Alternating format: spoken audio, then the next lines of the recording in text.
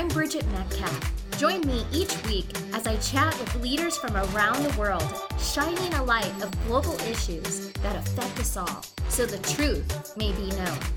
Don't miss out on the conversation. Go to your favorite podcast streaming service now to subscribe to Truth Be Known. For upcoming podcasts, go to truthbeknown.org and enjoy the conversation. Hello, friends. This is Bridget, and thank you for joining us today on the Truth Be Known podcast. We have with us Pastor Dana Metcalf, the lead pastor of International Christian Assembly Church in Bangkok, Thailand. Today's podcast is the second of a two-part series with Pastor Dana on the heart of discipleship. He's spending today explaining this method of launching and mentoring emerging young leaders into their destiny. Enjoy the conversation as we dive into this week's episode of Truth Be Known. I know our audience is excited to hear more, and we'd like to just jump in today and expound on those 3 points that when you do discipleship with young men, that you start by believing in them, building them, and then breaking their box. And oftentimes in some of the studies and teachings that I've heard you share, you've talked about taking them where they are at currently and where they need to go. And I was just wondering if maybe you could expound on that concept for our audience today. Sure. I think it's so important that we do like Jesus did and meet people where they're at and then take them where they need to go. That's the concept. And I think we have to be very careful, especially as mature believers that have been in the faith a long time, that we don't put unfair expectations on a young disciple that's just learning the way. But by meeting where they're at and accepting them, not just believing in them, but accepting them where they're at with all their faults, and they're going to stumble, they're going to fall. And that's an important discussion that I have with them, that those expectations that are there should be biblical, fair expectations. And telling them up front, you're going to make mistakes and there's going to be some stumbles along the way, but these will be great discipleship moments for us as we go through this journey together. Yeah, for sure. And explain to the audience today a little bit more about how you believe in people, especially when you have a young disciple that really you don't know very well yet. You haven't really spent a lot of time with them. How do you start showing that you believe in them? What is the art of doing that? Oh, that's a great question. I think, of course, affirmation is where it always begins. And just by verbalizing and actually saying it, I believe in you, or I believe you can do this. And I believe that you can become this. God's hand is on your life. His calling is upon your life. Those kinds of affirmations that are really important. And of course, through the whole journey of discipleship, those affirming moments are critical in the process. But other ways to believe in people, other than just affirmation, is to be able to celebrate the victories and the wins that they experience, even the small things that they talk about. It's when they're learning and they're growing, and you help point out to them, it's like, wow, a couple of months ago, you didn't think you could ever even think, do this or accomplish this, but just celebrating even those little wins with them, they really are growing and they're developing as a young disciple. So can you give me an example of a person that you have seen this in and that you saw that you believed in them and you saw this growth after you shared that with them? I think a recent example is a young man from South Africa that I've been discipling. And when we began, he was real reluctant. I think it was a trust issue. He had never experienced this. And so he was quite cautious. But about 4 to 6 weeks into the process, it's like he was messaging me and asking me questions. And he was just letting all the excitement build. And then when we started meeting weeks later, he would share with me how the Word of God was speaking to him so clearly. And you could just see the growth and the change within him. So I always pointed that out with him. I was like, do you remember just a few weeks ago, you were reluctant, not even sure if you really wanted to do this or not. But now that you've engaged in this process, you have all this motivation. You're very ambitious about the process now, and you're really enjoying it, and pointing out those factors, and so they can look back and realize how much they've grown. So that's a great example of believing in somebody. But let me ask you, when you start to build up a disciple, when you start to build them up, are you doing it in different elements, like their spiritual walk, personal goals, And do you have kind of a map or a plan of how you build them and the process that you do that? Well, again, the concept of meeting them where they're at and taking them where they need to go. I find out, do they have any spiritual background at all? Did they ever go to church growing up? How much have they been exposed to the Word of God? Those are all very important leading questions in the beginning to try to evaluate what their background is like, what they know and what they don't know. If they have very little exposure to church and the Word of God, then obviously I start with the basics. So teaching, as the Bible calls it, line upon line, precept upon precept. And so I begin with basic teachings with them. And I don't just give them information, but again, I ask them questions like, do you understand this concept? And I let them dialogue about that line or that precept that we're talking about on the Word of God. So teaching's a big part of the building, but it's not just information, but teaching them how to apply it that week. And so many of them, especially the millennials, will say, Pastor, make sure when you give a sermon on Sunday, you give me at least one thing that I can apply to my life on Monday morning. They want to be able to apply it. So we talk about the application of the teaching and how that's coming along with them. Are you really applying this? Does this not just make sense to you intellectually, but are you able to live this out and practice this principle in your life?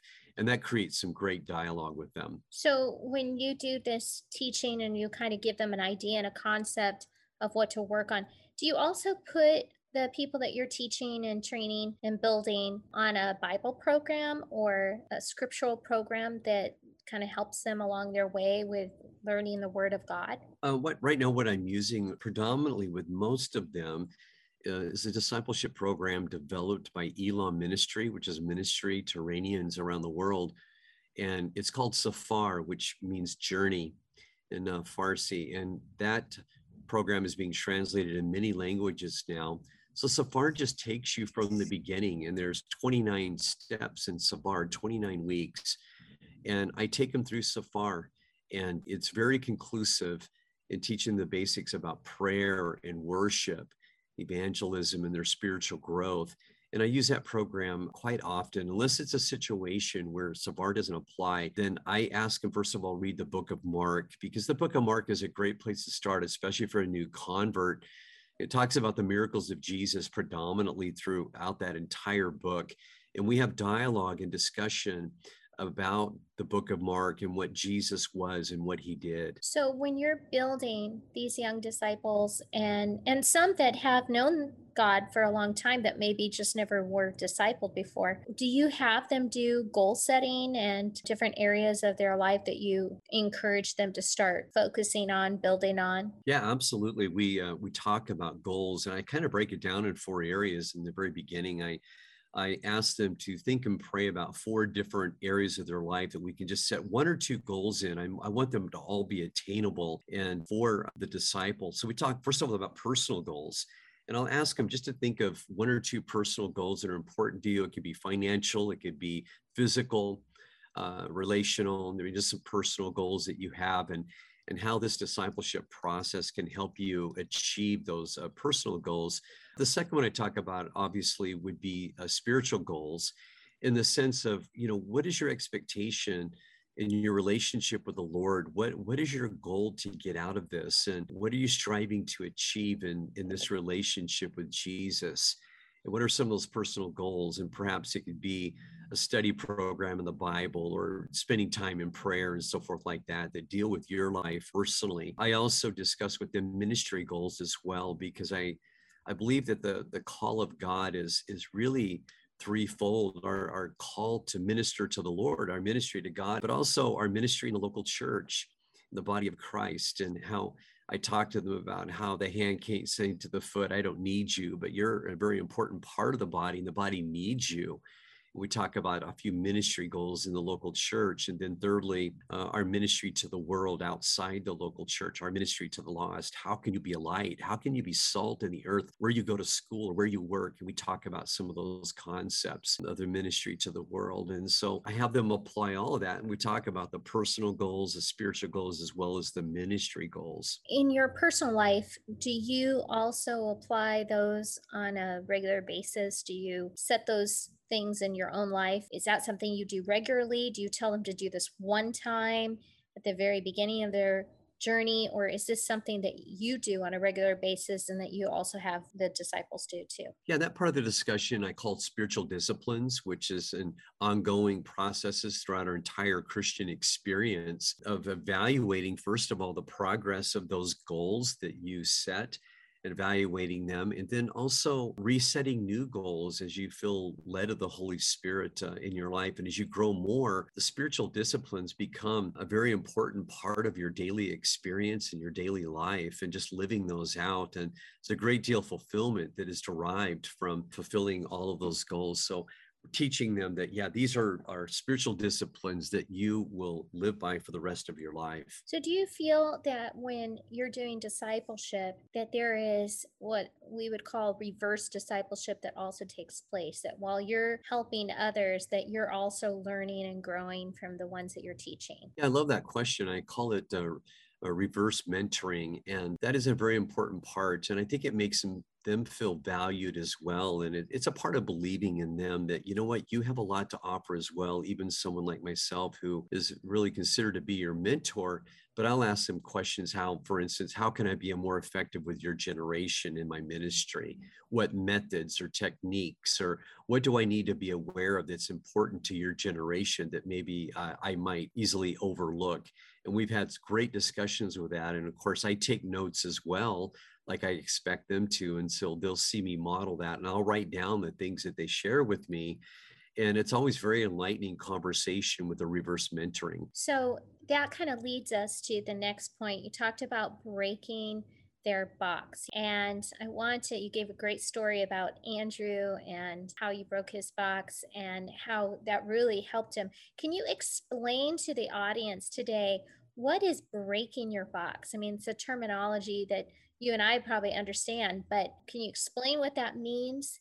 And then how do you actually do it? I always introduce that concept with just the mere truth of that we don't need faith for what we can do. We need faith for what we cannot do. And I have a discussion about that. What are some things you feel like you can't do and that's going to demand a level of faith on your part? And we have discussion about that and taking a step of faith. And that's where I have those discussions about breaking your box. It's like, okay, we're going to take a step of faith. This is something you feel like maybe you can't do, or maybe you've done very few times in your life. You lack confidence. And then I do a breakout discussion as well with them on God confidence versus self-confidence. And I'll ask them questions. What do you feel confident in terms of yourself, your own abilities and talents and so forth? And we have that. But then I also bring up to them the importance of God confidence, that our confidence is not in our own ability or self, but it's in the Lord. It's in the power of the Holy Spirit in your life to be able to accomplish goals and things in your life that you never thought possible. And then we try to identify a couple of things that they feel like God is wanting them to do, but they've been hesitant because maybe a lack of faith or a lack of God confidence, as I define that with them. And let's just pray and ask God to give you confidence of the Holy Spirit that lives inside of you to be able to do this. And so we'll set up a strategy, a doable strategy where they can step out and actually try something that they've never done before. Then, of course, they always come back and it's like, wow, that really built my confidence. I never thought I could do that. By putting my trust in the Lord, I tried it and was able to really break through. And it was something really out of their comfort zone. So, in other words, breaking their box really means is showing them that they can go beyond the limitations that they see themselves in or that other people have put them in, and that they need to have great faith to know that God can expound past their own barriers. Exactly. And I think that most people in our human nature is to aim for comfort, not heights. We aim for what's easier, what's comfortable, and we can stay there for long periods of time and never really stretch ourselves or stretch our faith to go above and to beyond. But God has called us to take those steps of faith and put our trust in him so that we can see his power move through our life. And we gain this God confidence, realizing that I can do all things through Christ who strengthens me. We talked about reverse mentorship and how you break their box. So, in the reverse mentorship, is this something that applies to your own life on a regular basis that you're constantly really allowing God to help you break your own box in? your personal walk? I think that is really important. I mean, everything that you share as a mentor, you want to practice it and live it out and lead by example in all areas of leadership. We can talk a lot about theory in leadership, but we lead by example. And that is the greatest way to influence your followers, because leadership really essentially is defined in that one word, it's influence. But if we're living out what we're teaching, it's not just theory, it becomes very impactful to the hearer. So, what are some of the areas of your own personal life that you feel like you've broken your box in the last few years or in the last couple of years? I think as I've grown older, I've wondered if can still be relevant with the young adult generation, which my ministry from the very beginning has always been geared around college age, young adult believers. And so I think that as I've gotten older, I've wondered, am I still relevant? Can I still relate? Do I understand this present generation of this age group? Because it really has always been such a passion of mine. And I think at times I've wondered, because of longevity or age, that maybe I wouldn't be relevant. And I think that's why the reverse mentoring has been so helpful.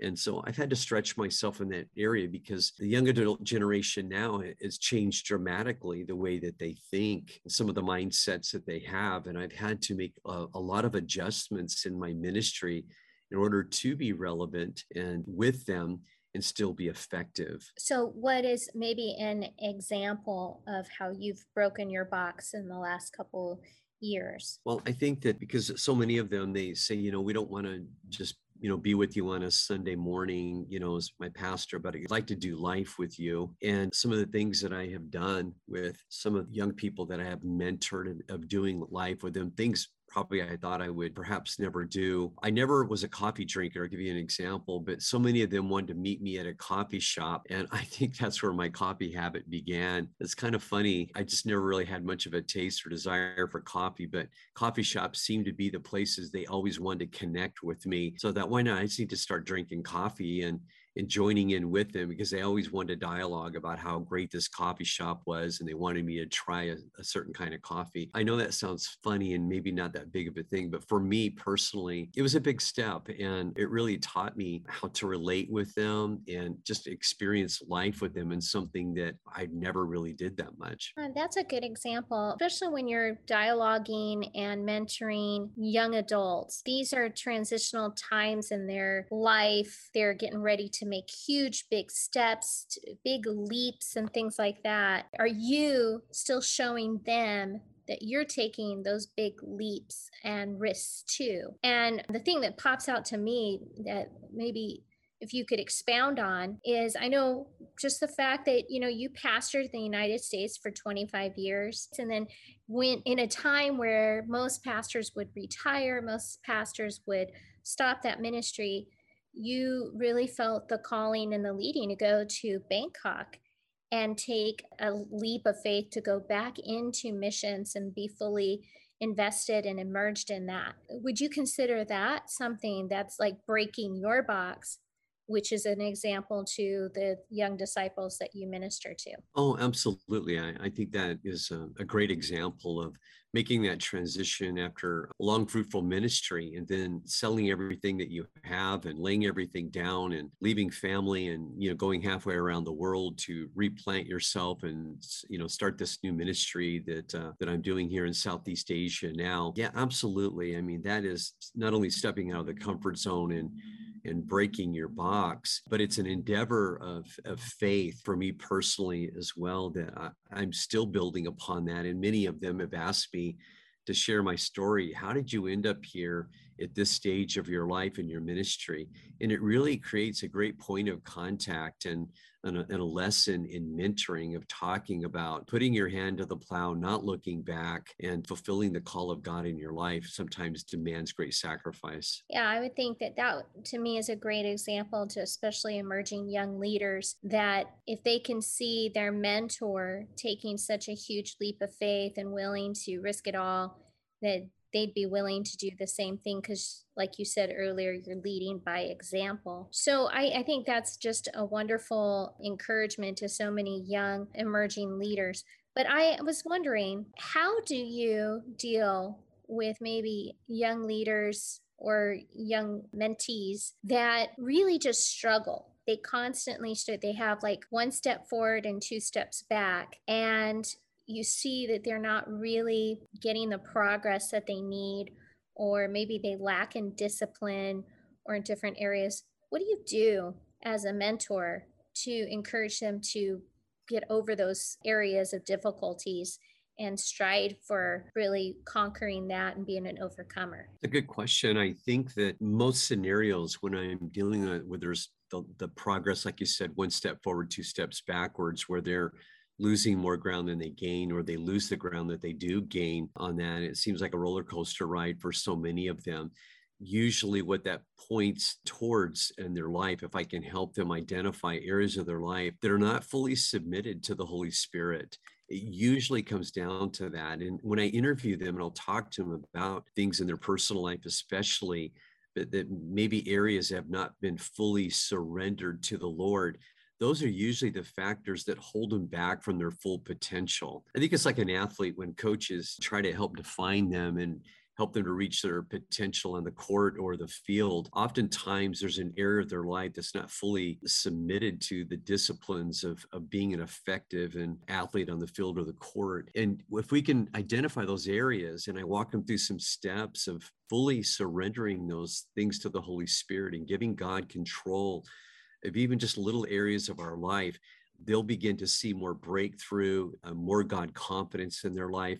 And they won't have this up and down experience that they're going through. But normally those are the things that they just haven't completely surrendered to the Lord yet, that they've hung on to. And those are great discipling moments as well, where you can have that discussion and teach them how to fully submit themselves in those areas and really experience the fruit from that. Yeah, that's really good. That's a really good process. And I think that oftentimes, we want, as mentors and coaches and disciplers, we want to see people succeed and we want to see them move forward. And that's our goal in our heart. But there's just times where we've got to encourage that.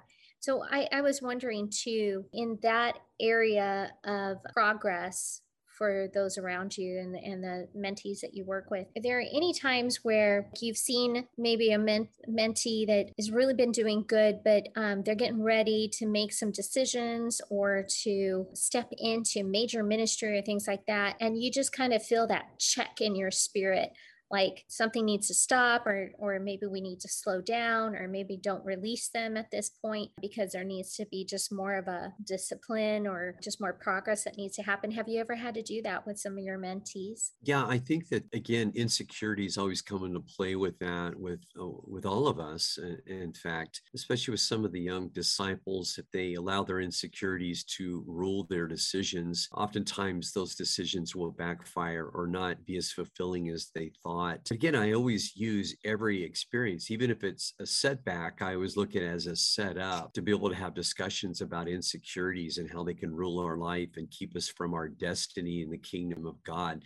So every moment is a discipleship moment, even though it may seem negative at the time, or a setback or a step back or whatever. To me, those are always some of the best moments of mentoring, to be able to discuss things like that. One of the keys I think that is so helpful for many of them is I just go to the Proverbs and I talk about how humility always precedes honor and pride always precedes a fall. And you can see that pattern throughout the scripture, where pride sets us up for failure, pride sets us up for sinful behavior and for a fall, but humility always precedes honor. And that's what we want to achieve. We want to be honorable before the Lord, before man. We want to be respected. And how walking in humility can be so effective in our walk in decision making and ministry and everything should really be a garment of humility that you wear every day. Yeah, that's really good. I know that there's been times where that's sometimes the test of a man or woman of God and their character, if they can really humble themselves or wait or maybe miss some opportunities, but they can grow in the time span. So I do think that there's just times where those testing periods can be some of the greatest growth periods in young disciples' life.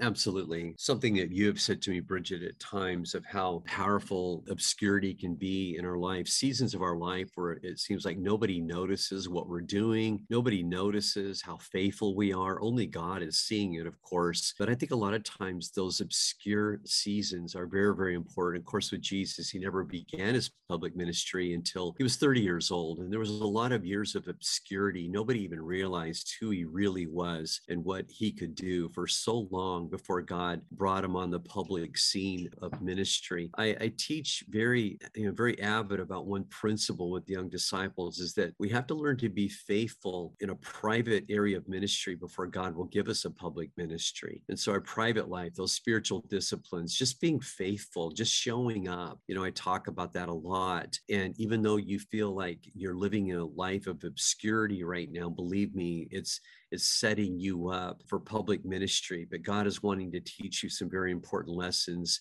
in those obscure seasons of your life. And those are great discussions as well in a mentoring process. Yeah, I've seen that be very fruitful in a lot of people's lives, especially some of the young ladies that I've ministered in the past, that those times of waiting, those times of digging, I often describe it as kind of like a slingshot. You feel like you're being pulled back and you feel all this resistance that's pulling you back. But when you allow God to pull you back, when God launches you, you go further and faster rather than if you're just doing it on your own strength and your own power. So definitely see the benefits of doing that and explaining that in some of these young disciples' lives. Is there any last words that you would like to say to the Truth Be Known audience that maybe just stick out to you about the heart of discipleship, a nugget or something that you can share with us before we conclude the show today? Yeah, I think going back to the introduction, when I was sharing about very defining moment. I would call this a defining moment when I was washing the feet of those young men in Bangladesh early in my ministry career that really opened my eyes in this defining moment of the importance of discipleship and formation, not just information. I think that Jesus, his last act with the disciples before the cross was not his best sermon in terms of what he was saying, but basically just serving on his knees and washing feet. He said, I'm doing this and I want you to do this with the world. I think his posture, his title on that, he disrobed himself and put on really the garments of a servant. And then he bowed down and he washed those disciples' feet. He gave them an example to live by. And I think this is really what we're called to do, or we're called to wash the feet of the world. And sometimes that puts us in a position where we're humbling ourselves before people that perhaps don't even deserve it. But really it is the essence of our calling as a disciple, to be the ultimate servant. And Jesus taught this, and it's a great point that he said, if you want to be great in my kingdom, you've got to be the servant of all. And he said that to them when they were arguing about who was going to be the greatest, even after Jesus was gone. And he basically just corrected them and said, greatness in the kingdom is all about servanthood. And I think God has put that in every individual, that we find great fulfillment in just serving and giving ourselves. And the Bible says it's more blessed to give than it is to receive. Becoming a mature disciple is all about giving and serving, and it is a blessed life. Thank you so much, Pastor Dana, for sharing that with us. And thank you for giving today and serving by sharing on this podcast. I really appreciate that, your wisdom and your insight on the area of discipleship. So thank you so much. Thank you. It was a real privilege to be on Truth Be Known. Thank you, Bridget. Thank you, Pastor Dana, for joining us today on Truth Be Known, and thank you for your insight on how to effectively mentor young emerging leaders. This two-part series on the heart of discipleship has been very helpful on understanding the concept of believing, building, and breaking the boxes of young believers and setting them on a course to success. Thank you, friends, for tuning in today on the Truth Be Known podcast. And be sure to go to truthbeknown.org or email us at truthbeknown.org@gmail.com to find out more about our future episodes and guests that will be joining us each week. You can always find us on your favorite streaming service, and don't forget to let the truth be known.